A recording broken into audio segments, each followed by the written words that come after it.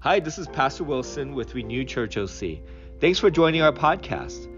We're walking through the book of Luke, thinking about what it means to follow Jesus, to see the world the way he does, and to integrate his patterns into our life. I hope you enjoyed the sermon today. I also wanted to point you to the description section where you can find the church's website. We would love for you to visit our church and consider investing in our ministry. There's two other links. One is a podcast that I do with a therapist at Renew Church, and we kick around issues like dating, mental health, and friendships. And lastly, there's a children's book series and a journal that I wrote with my wife and my mentor, and would love for you to look at those resources as well. Thank you so much for being a part of the Renew Church family, and I hope that you enjoyed the sermon today. God bless. All right, good morning, Renew Church. How are you this morning? If I could have your attention, please. I am so sorry. I have been sick again and again. I don't know what it is. I think after turning 55, your immune system just gets shot and you're not able to heal as quickly, right? And so I'm kind of dealing with that. And please excuse me. Today I'm going to have this hoarse. I hoped, that I would have this lower, kind of beautiful voice, It doesn't sound like that at all. So I'm going to be coughing and hacking, and I'm going to try to get through, giving you a message that will be well communicated. But good morning. We are going to be doing a series on the gospel. It is the new year, and so it's very important for us to get our minds on what's important, right? And so we've been doing our vision and values, which is very important for our church in the new year. And we also want to talk about the good news or the gospel. And it's very important. This is going to be, I believe, very rewarding for me and for you as we study for the next 4 weeks on what makes up the gospel. The gospel literally means good news. And I believe the gospel is the power of God for salvation for all who believe. The gospel is humanity's hope, really its only hope, and it's the foundation for the Christian life. It's what I'm most passionate about, and it's something that I believe we need to be very clear on. So because of this, I want you to feel the full impact of the gospel. And I'm going to admit to you this morning that as you listen to these truths, some of it may offend you. Some of it may scare you. Some of it may discomfort you.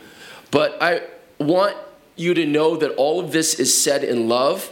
And remember, it's all taught in the Word of God.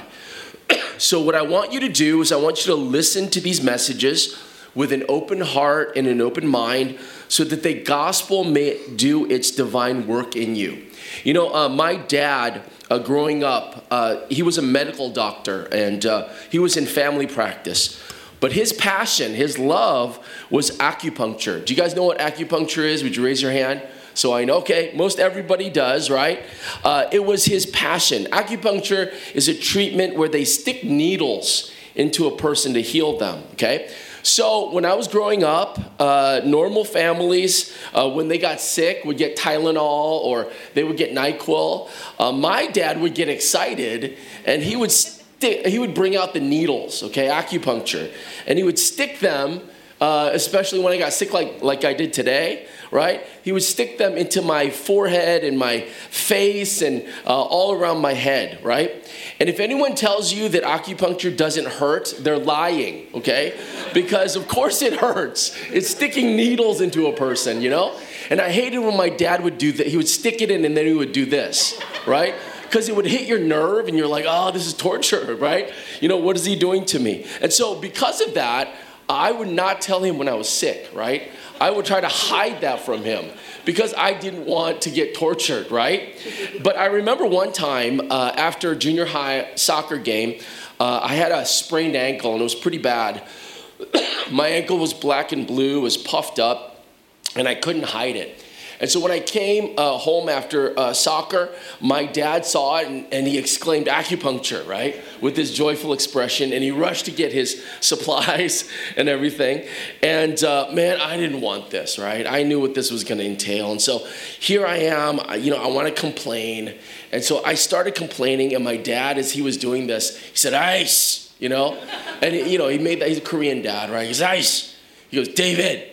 He goes, pinky promise, okay? And I don't know if you know what a pinky promise is, but in my house, a pinky promise was very serious. If we could bring that up really quick. A pinky promise, right, would involve taking your pinky and interlocking it with the person that you're promising's pinky, and then you would make this solemn oath with that person, okay? You would make a covenant with them, and you would commit to do something. So my father made me pinky promise that I would not murmur or grumble or complain until all the sessions were over. It's about 4 or 5 sessions for that sprained ankle. And he would not let me complain. He would not let me say anything, right? Because we had to pinky promise. And after, I could complain all I wanted. But what my dad wanted me to do was experience what the treatment was doing in its entirety. Well, this morning, I would like you to pinky promise something with me, okay? So I would like you to look at the person beside you, okay? And I want you to interlock pinkies. Would you do that with the person? And I want you to pinky promise. It's to me, but it's also to each other, okay? Do that, please, for me, okay? Pinky promise something, okay? You got all your fingers your pinkies interlocked with each other? Okay, now say this. This is a solemn oath, okay? You're going to get in big trouble if you don't follow this oath, okay? All right, say this. Say this. I will have an open heart. Say it with me. I will have an open heart. And an open mind. To hear everything that the gospel has to say. Okay, you pinky promised, okay? And so you have to allow that. But why am I doing this? Because I want you to feel the gospel in its entirety. And sometimes it may offend, it may scare, it may even discomfort you, especially today. But we have to understand how important it is to allow the gospel in its entirety to do its work. So the question I want to start off with is, what is your view of God this morning? What is your view of God? How do you think about him? How do you view him? What is your view of God? There's so many views out there. There is the deistic view. Can we put that up? That God is no, not the other one. Very good, okay? That God is a distant, impersonal, utterly transcendent being. That he is the ultimate unmoved mover who works like a cosmic clockmaker. That he made the universe. He wound it up. And then he let it go without any personal involvement at all. And many people subscribe to this deistic view of God. There's another one. Can we put it up? Can we put it up? Thank you. It is the humanistic view. That God is like us as human beings, right? That he is like a Thor or a Zeus. I was sharing the gospel on a college campus, and I met this atheist, and this atheist was highly intelligent. He was very affable, and he was actually a really optimistic kind of person, right? And I began talking to him about the gospel, and I was sharing with him how there's a God, and he began sharing with me why there wasn't a God. And we got into this conversation, and frankly, it was forever. He was very verbose and intelligent, and he went on, and I just want to get out of there, okay, after a while. I'm not usually like that, I'll talk to somebody about the gospel, but he was just taking a long time, okay, talking. And so I wanted to move on because, I had time. I wanted to share the gospel with somebody else. And so I just stopped him mid-sentence, and I said, well, let's say for the sake of argument that there is a God, and you stand before him one day. What would you say? And then he started talking some more and went on this huge kind of thing about, how there's no way that he could have believed that, there was a God and all this stuff. And so I stopped him again. And I said, okay, so you're going to tell me that you're going to tell an omniscient, omnipresent, immutable, sovereign God those reasons. And he said, of course. And then you know what he's going to do?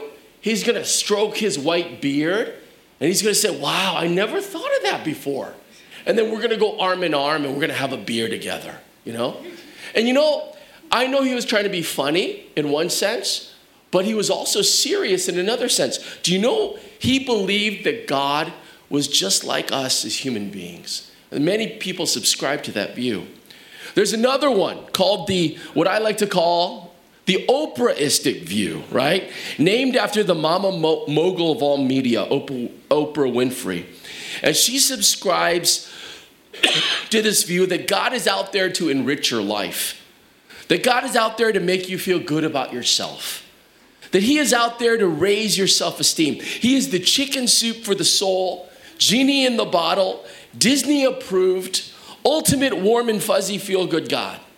He is like your favorite grandpa who sits you on his lap and tells you how special you are and feeds you cookies and cake and ice cream and never tells you what you have to do or how you have to live. He is just there to make you feel good about yourself. And there are so many, myriads of people in this world who subscribe to that view. There's another one. It's the generic view, right? It's whatever you want God to be. I call this the Vegas buffet God, right? What do we do at buffet? You could tell, looking at me, I love buffets, right? And as I've gotten older, I don't go to buffets as much, but when I get a chance to, I love it. And you know why we love it? It's because we get to pick and choose the things that we like, right? And that's exactly what people do with God sometimes. Well, God is love? Sign me up for that. Man, I buy into that. That's awesome.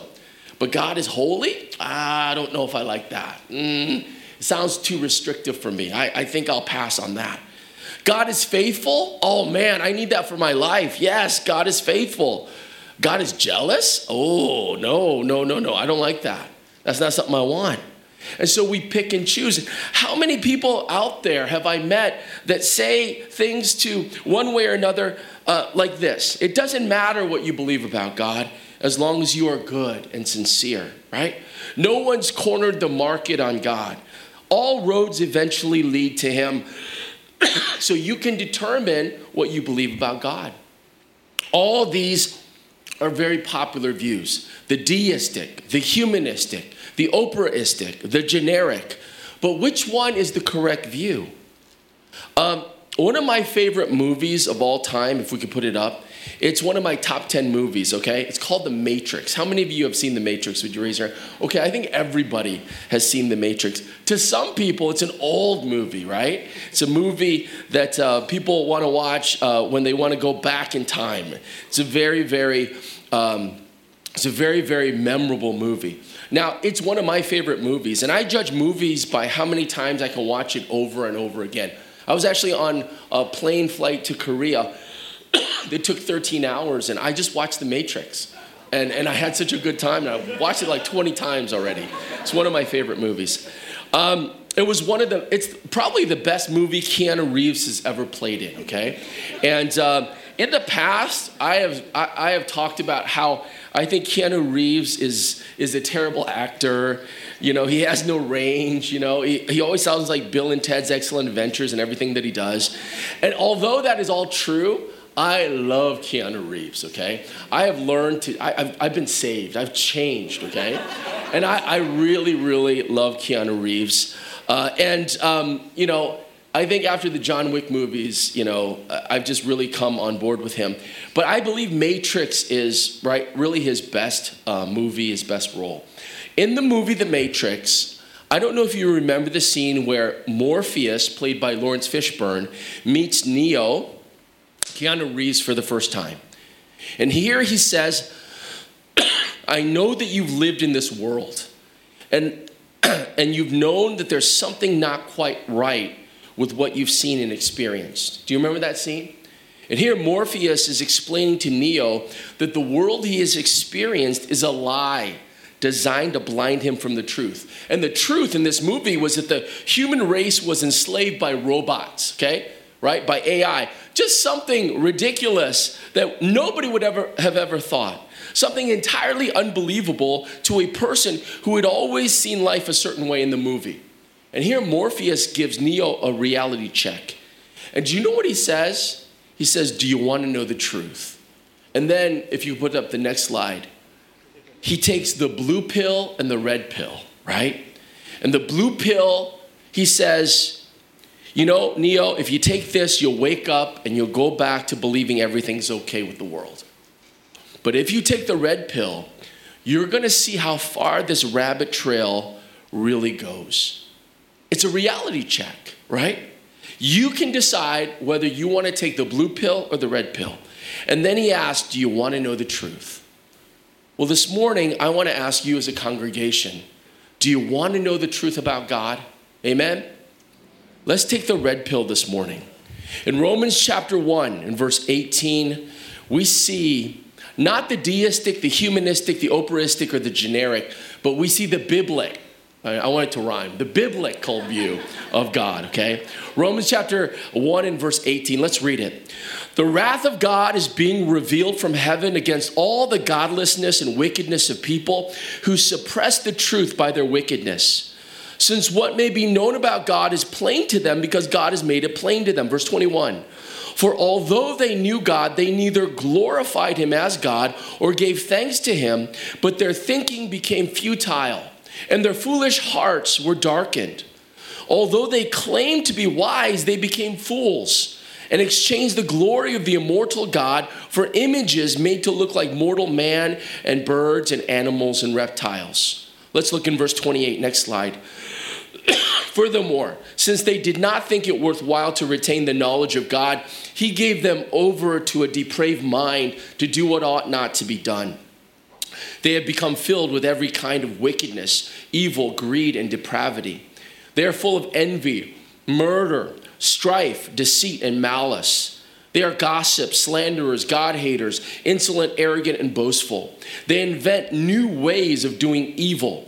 They disobey their parents. They are senseless, faithless, heartless, and ruthless. Although they know God's righteous decree that those who do such things deserve death, they not only continue to do these very things, but also approve of those who practice them. Verse 18 says, for the wrath of God is revealed. This morning, I want us to look at the biblical view of God, that God is just, that God is a perfect judge, that God is angry. Let's pray.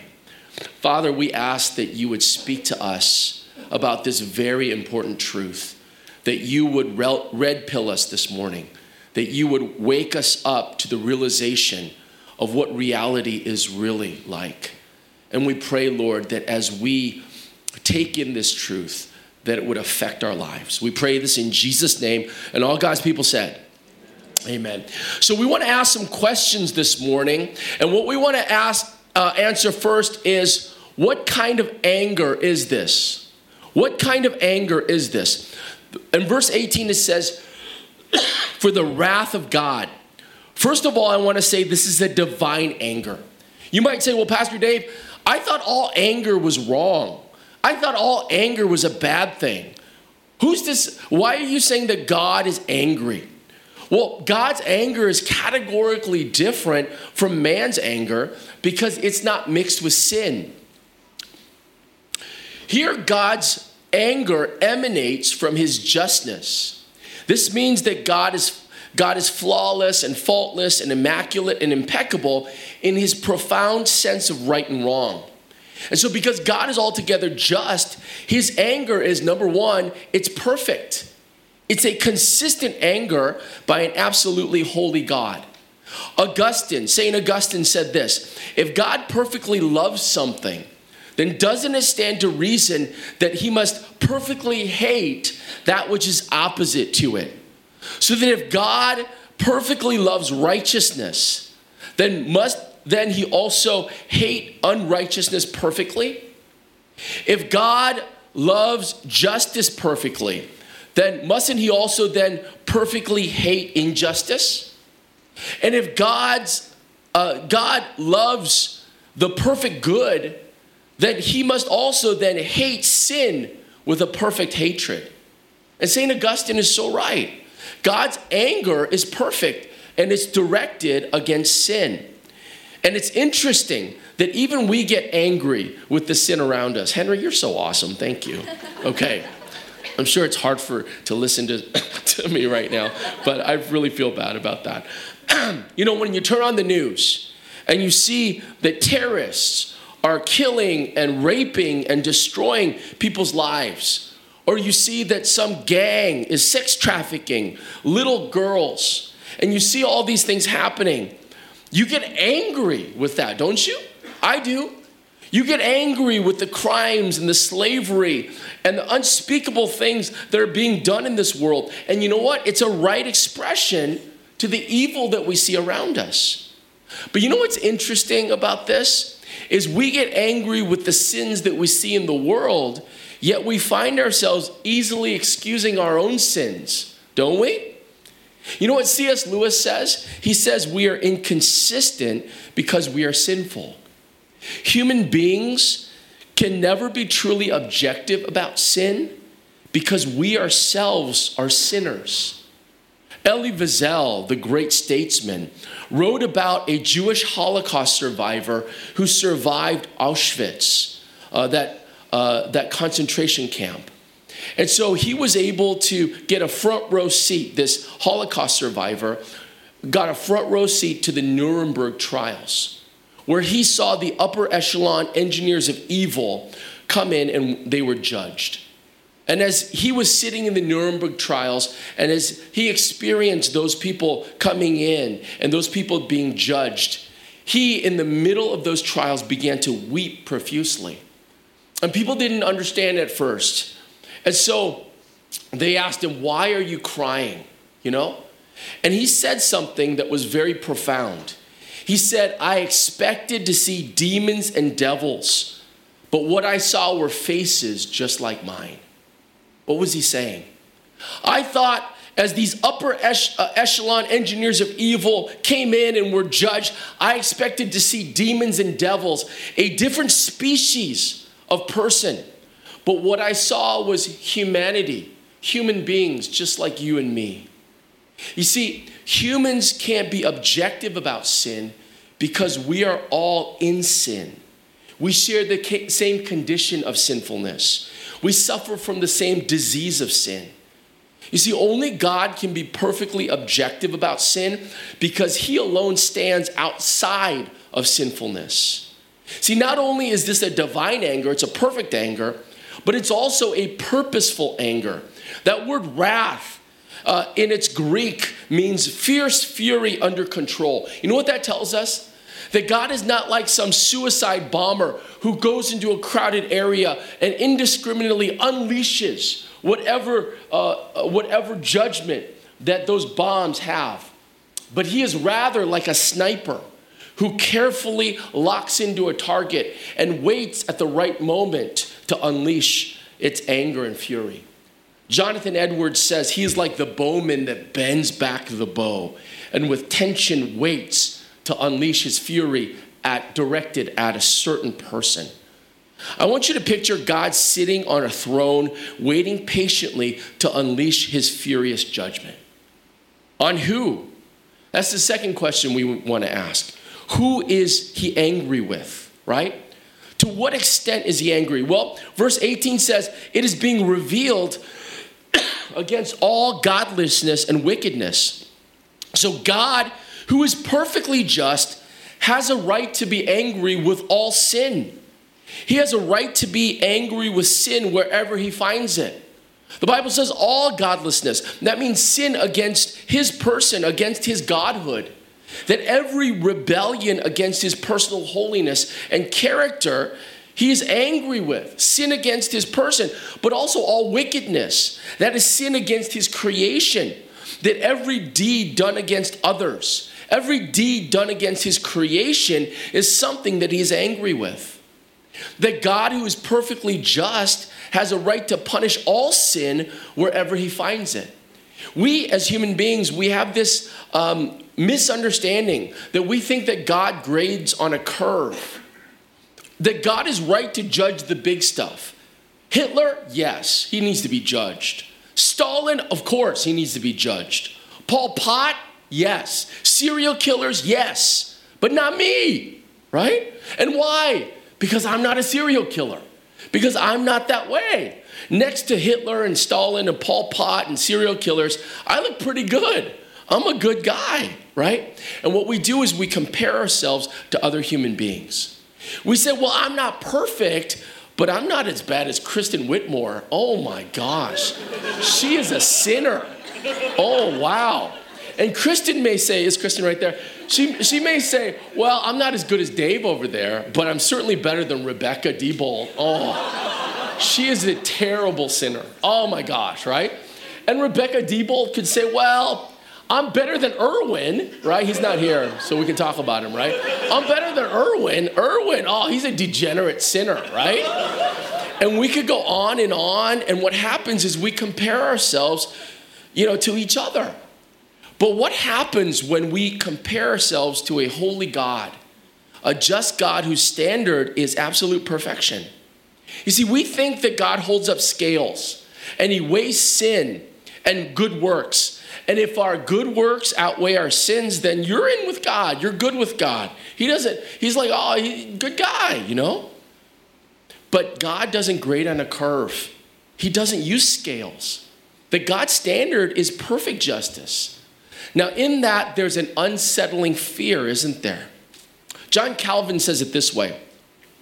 It is certain that man never achieves a clear knowledge of himself until he has first looked upon God's face and then descends from contemplating God to scrutinizing himself. And so it happens in estimating our spiritual goods. As long as we do not look beyond this earth, we are quite confident and content with our own righteousness, wisdom, and virtue, and we flatter ourselves. But suppose we begin to raise our thoughts to God and to ponder his nature and how completely perfect are his righteousness, wisdom, and justice, the straight edge to which we must be shaped. Then what masquerading earlier as righteousness was pleasing in us will soon grow filthy in its consummate wickedness. What wonderfully impressed us under the name of wisdom will stink in its very foolishness. What in us seemed perfection corresponds ill to the justice of God. You see, God is perfect, and his standard is perfect justice. Therefore, every sin from the biggest atrocity to the smallest motive must be judged by a perfectly just God. You see, when God is angry with sin, and when he punishes sin wherever he finds it, listen, it is the right expression of his justice. Think about it. God has a right to be angry with all sin. God has a right to punish sin wherever he finds it. And God is angry with all of us because of our sin. I want you to notice how personal his anger is. John MacArthur did a word study about anger, and it's so amazing. 98 times the Bible says that God is kara. That means he burns with fury because of humanity's sin. 41 times in the Bible it says that God is karan. That means he reacts ferociously because of humanity's sin. 18 times the Bible says that God is kasaf. That means he's intensely hateful of humanity's sin. 15 times the Bible says that God is That means he foams at the mouth. Have you ever had somebody so angry with you that they were foaming at the mouth? I'm sure that's never happened to you, but the Bible gives that imagery. Because of humanity's sin, God is I want you to get the message that God is intensely and personally angry toward mankind's sin. Now, the third point, why is God so angry? Why is God so wrathful? Well, let's look in verse 18. The wrath of God is being revealed from heaven against all the godlessness and wickedness of people who suppress the truth by their wickedness. Why is God so angry? Because mankind doesn't deal with this truth that we've just talked about. Instead, he or she suppresses, the Bible says, suppresses the truth. What truth is that? Well, number one, that God will judge every sin. Romans 2:5 says that because of your sin, he's talking about human beings, you are treasuring up wrath for the day of wrath. In ancient times, rich people couldn't go to the bank to put their wealth, and so they would build shelters to store all the gold and silver and all the treasures that they had, and they would carefully accumulate all of that wealth, and they would account for it in their storage places, in their shelters. I want you to picture here, Romans 2:5 is saying, you are treasuring up not gold and silver, but you're treasuring up sin. You accumulate it in your storehouse for final accounting, so that every sin, every motive has not escaped the all-seeing eye of God. In fact, it is being stored up for final judgment. God is like the FBI. He's building a case against you. God is like an accountant who's adding everything up in the end. God is a perfect judge that will never allow even one sin to go unpunished. And you know what that tells us? That God will judge humanity's sin, and that humanity in reality is an enemy of God. Now here's the red pill truth. The Matrix red pill truth was that we've been enslaved by robots, right? Something unbelievable to someone who's seen life a certain way. The truth is that when we see the holiness of God and we begin to see our state of sinfulness, we realize that we are enemies to God. This is traumatic, isn't it? It's overwhelming. And the truth is that we as a human race are enslaved by sin. Mankind doesn't deal with this. Instead, you know what they do? They suppress it. Verse 21, they neither glorified him as God or gave thanks to him. Verse 25, they changed the truth of God for a lie. They worshiped and create the created rather than the creator. What mankind does, men and women, they suppress the knowledge of God.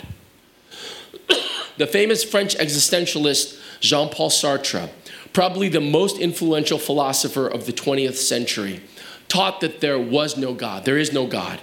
And because there's no God, there's no creator. And because there's no creator, there's no creation. And because there's no creation, there's no meaning to life. We have been hurled into existence. The philosophers use the term geworfen. We've been hurled into existence with no rhyme and no reason. Therefore, one logical thing that we can do is we can commit suicide, is what Sartre said. If you decide to do that, totally logical, because there's no meaning to life. But if you choose or elect not to commit suicide, you have to create your own meaning. You have to create meaning in a meaningless world. You know what that means? Sartre said, do anything that you want. Go out there and perform and act on anything that you want so that you can achieve meaning in life where there's no meaning. When asked about Christianity, Sartre scoffed and he says, that was never an option. When pressed further, this is what he said. And this is mind-boggling, okay, in one sense. That this great philosopher, Jean-Paul Sartre, who had all the educated truths of being a philosopher, he said this in the end. He said, I do not desire to be under the unremitting gaze of a holy God. When asked, Sartre said, I do not desire to be under that kind of God. If that's not suppression, I don't know what is. Why is God so angry? Because mankind will not deal with the truth. Instead, they suppress the knowledge of God. How do they suppress it? Well, number one, verse 21 through 23 says, we invent our own God. We invent a deistic God who doesn't care what we do. We invent a humanistic God that looks more like us. He acts more like us. He's made in our image. We create an Oprahistic God that's more user-friendly. He's sugar and spice and everything nice. And all he's there to do is encourage us in the things that we're already doing. We make a generic God that can be whatever we make him out to be, even if he's non-existent, right? Like the atheists do. Do you see why God is so angry? We invent our own God. And then number two, verse 28 through 31, we turn to our own way. And here, in those verses, you see a list of sins that follow from willfully living in rebellion to God. I want to bring us back to The Matrix, my favorite movie, right? Do you remember the scene when Cypher is meeting with one of the Guardians, with Agent Smith? right? Who's one of the guardians of the Matrix. Here, Cypher has been saved out of the Matrix, but now he wants to go in. And he agrees to betray all of his friends so that he could go back into the Matrix. And why does he do that? It's because the truth is so traumatic for him, right? So he asks them to erase all memory of reality. He wants to go back into his fantasy life. He wants to go back and become a celebrity in this fake world. And remember, he's eating this huge Chateaubriand steak. I'll never forget this, right? This juicy, medium rare steak. And as he bites into that steak, as he puts it in his mouth and begins masticating, he says, I know this isn't real. It's the Matrix sending a message to my brain that this is juicy and delicious. And you know what? Ignorance is bliss. Ignorance is bliss. You see, Cypher knows the truth, but he suppresses it. And in doing so, he believes a lie. And there are so many, maybe even here, who've decided ignorance is bliss, right? I'm going to believe a lie. But can I share with you this morning that there is a truth out there that we need to understand? First and foremost, that God is an angry judge. Bow your heads and close your eyes for a moment. I want you to feel the full weight of this uncomfortable truth, this inconvenient truth. Father, we ask that your justice and your holiness and your righteousness would be revealed this morning. That we would open our eyes to the fact that you are nothing like us. That you are entirely set apart.